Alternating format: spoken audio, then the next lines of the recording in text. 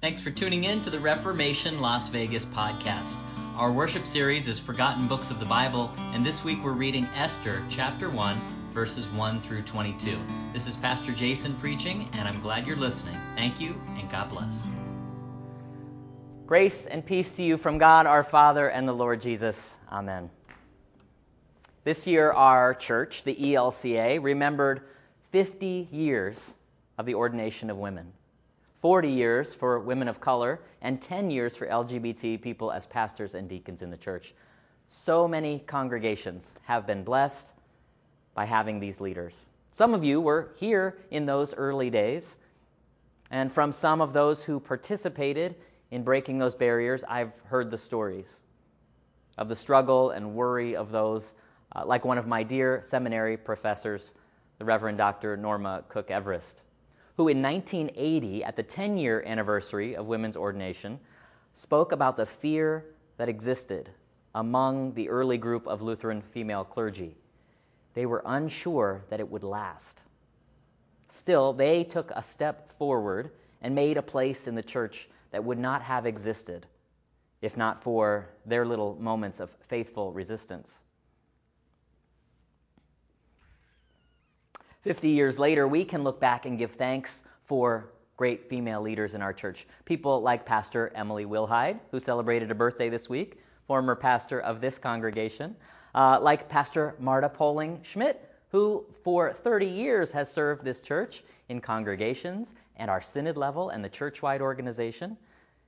Here in Las Vegas, we have been blessed and served by dedicated pastors like Reverend Lois Schubert, Carolyn Arness, Reverend Diane Drachmeinel, and pastors currently serving in other cities like Pastor Kathy Morris, Pastor Stephanie Johnson, Pastor Jennifer Zanow, and so many more. Our current bishop, Deborah Hutterer, is the first female bishop in our Grand Canyon Synod, and they are ones who have persevered. These leaders persevered in their calling even in the face of insults, aggression, unnamed indignities, and proclaim the word of God over us. I've heard the stories of church members crossing to the other side of the communion line to avoid being served communion by a female pastor. Pastors and deacons in this church have shrugged off compliments and criticisms of their physical appearance, family choices, and more. Even in our church, the roots of patriarchy run deep. This week in the news, we may hear the name of the one running for the office of vice president on the Democratic ticket. The presumptive nominee, Joe Biden, has committed that a woman will be in that role. So already those who make guesses about such things speculate about whether this will help or hurt Biden's chance of being elected. Interesting stuff. Well, the truth is, for some, that this will be a barrier. And some among us still struggle with the idea of women in power. It's not just men either, if you think that. A recent study noted that 40% of women would not be comfortable with a woman in charge. This book of Esther raises up these issues before even the appearance of the title character. In the Hebrew Bible, Esther is this book that explains the festival of Purim and the celebration of the victory over Haman, the king's advisor who sought to destroy the Jewish people. But before we even get to that, we hear of Queen Vashti. So we're going to talk about her today. And in this book, we find this political intrigue, humor, exaggerations. So I guess it's a lot like the way we experience politics in the news here. But today we hear of King Ahasuerus, who represents the actual ruler of the Persian Empire, King Xerxes I. The king has celebrated with his officials and nobles and soldiers for 6 months. Then, after that party was over, he throws another banquet just for the nobles and the elites inside the city of Susa. And while all the men partied on one side, Queen Vashti held an event for the women elsewhere in the palace. And this was some serious partying. There were white cotton curtains and purple linens and silver and gold couches and marble and mother of pearl. You get the idea? This was excessive. And the men at the feast had been drinking wine by the pitcher for 7 days, and the king was showing off his fancy stemware and lavish decorations and all his shiny possessions when he decides to call the queen, Queen Vashti, to appear before them wearing the royal crown. Well, a drunken king doesn't just go and command the queen himself. No, of course, he has people for that. So he sent the eunuchs of the court. And if you don't know what that means, just know that they are men who have been made to be unable to have children and therefore serve the royal house without threat of taking over power. For this reason, they are ones that can go over to the women's feast and give this order to Vashti to come on over wearing the crown. Well, queens wear crowns, right? That seems to make sense. Doesn't seem to be odd unless, like some scholars, we read this to assume she is to wear the crown and nothing else. Ahasuerus seems to order up his wife to present herself for the entertainment of the men at the banquet in a further display of his power as king. And she said, no. In that moment, at least, Vashti was free. The queen was liberated from a life of following the king's demands and briefly in control of her future. But as is the case most often, this act of self-determination would have consequences. And the queen refused the command. This was unheard of, and of course, something had to be done.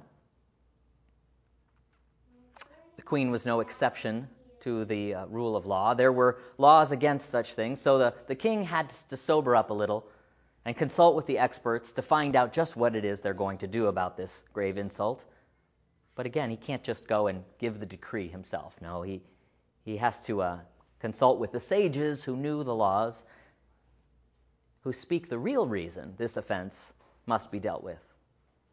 This deed of the queen will be made known to all women, causing them to look with contempt on their husbands.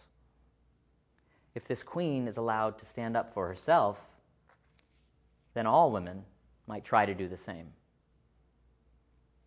The precarious power held by the king and the noble elite, enforced by the military, upheld by a populace satisfied and satiated with wine and food, would be all under threat if a woman dared to disobey a man. Vashti boldly steps into a new role here. And Pastor Robert Williamson Jr. writes that the king's advisors, not the wisest lot, certainly understood the potential of her actions to empower the women of the empire. So it's safe to assume she did too. She knew what she was doing. And rather than be a queen who lords power over others, she takes a turn as advocate for other women, for all women. No longer content to play the passive wife of the monarch, she takes the lead. Queen Vashti's actions, if only momentarily, upset the balance of power, and the result is she is no longer welcome to come before the presence of the king. She is deposed as queen and cast out. Best case scenario, many think she was actually killed, making room for another to take her title. But we'll hear about her next week. In the news, we hear of numerous attempts to wield power over women, even in our time, even in our country. And we hear it with the Me Too movement, the Black Lives Matter, founded by queer women of color. And just last week, stories of male congressional representatives using gender to curse their female colleagues. And in many of these instances, we have men in powerful positions that have found themselves indicted by their appalling behavior around women. And this push against females in leadership seems to come from a place of fear of males losing their own power. Oh, what should we fear? In acts of faithful resistance, women across the ages have stood up to assert their dignity, their personhood, to name the injustice of powerful men abusing those they find inferior or those who are a threat to their power. by their words and deeds. I mean, we should always honor them, knowing that to stand up for oneself does have consequences. To speak truth to power will invite persecution, retaliation, and condemnation. Whenever people stand up to take the lead in voicing opposition to the standard way of things, they may find suffering. We know this. God, who took on flesh, who invited fishermen and tax collectors to follow him, Jesus, whose own ministry was supported by women and those marginalized by the people who were powerful and polite, found death on a cross. Yet in this moment, like Vashti's moment, like our own little moments, opened a way to deliverance, to healing, to a new reality. Vashti's actions, even though they've been deemed criminal and written into law books, cannot be taken back. What's done is done. And those who come after her will know that there is another way to exist. Perhaps they will no longer be beholden to the whims of the powerful. They will no longer tolerate abuse at the hands of men with titles. They will find ways to survive, to open the door for more freedom, to thrive, and for the seeds of liberation to take root. And this is only the first chapter of this book of Esther. The story is just beginning, and as it begins to tell us the story of the holiday of Purim, this festival, when it's celebrated, this story is read aloud, and at the names of Haman and those who would inflict abuse on people, laughter erupts from the assembly. To drown out those elite male voices, people are dressed in costumes, celebrating joyfulness, together asserting the sovereignty of the holy divine who fights for the oppressed, who delivers and preserves dignity and saves all who suffer at the hands of the powerful. Letting all who hear the story, where God is not directly mentioned at all, know who's really in charge. And we can look at the news, we can shudder over most of what we see and long for the way it used to be. Or we can trust that the Spirit of God is still at work in our midst, that the Spirit of God is still moving. She is still making everything new, still calling new voices to speak truth and to proclaim eternal life for our sake. Jesus tells his friends, the rulers of the Gentiles lord it over them, and their great ones are tyrants over them. It will not be so among you, but whoever wishes to be great among you must be your servant. Men are not granted a birthright to be lord over those who have entrusted them with power. Women, like the first ones at the tomb on the day of resurrection, among their many gifts, have voices that are powerful and are wise and vulnerable and strong and resilient in ways I will never understand. In Christ Jesus, we are all one. And we have been called and commanded by our Lord not to wield power over one another, but to serve one another in boldness, in faith, in charity, and in love. This Spirit is making things new. We feel it. It's uncomfortable. It's painful at times. But the Spirit is still moving, still bringing new life, moving us out into the world for new things, new callings. There will be hardships. There will be suffering.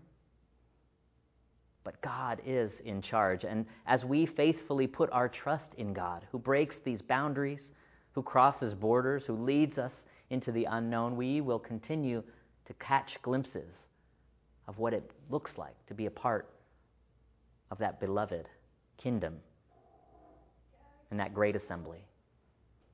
Amen.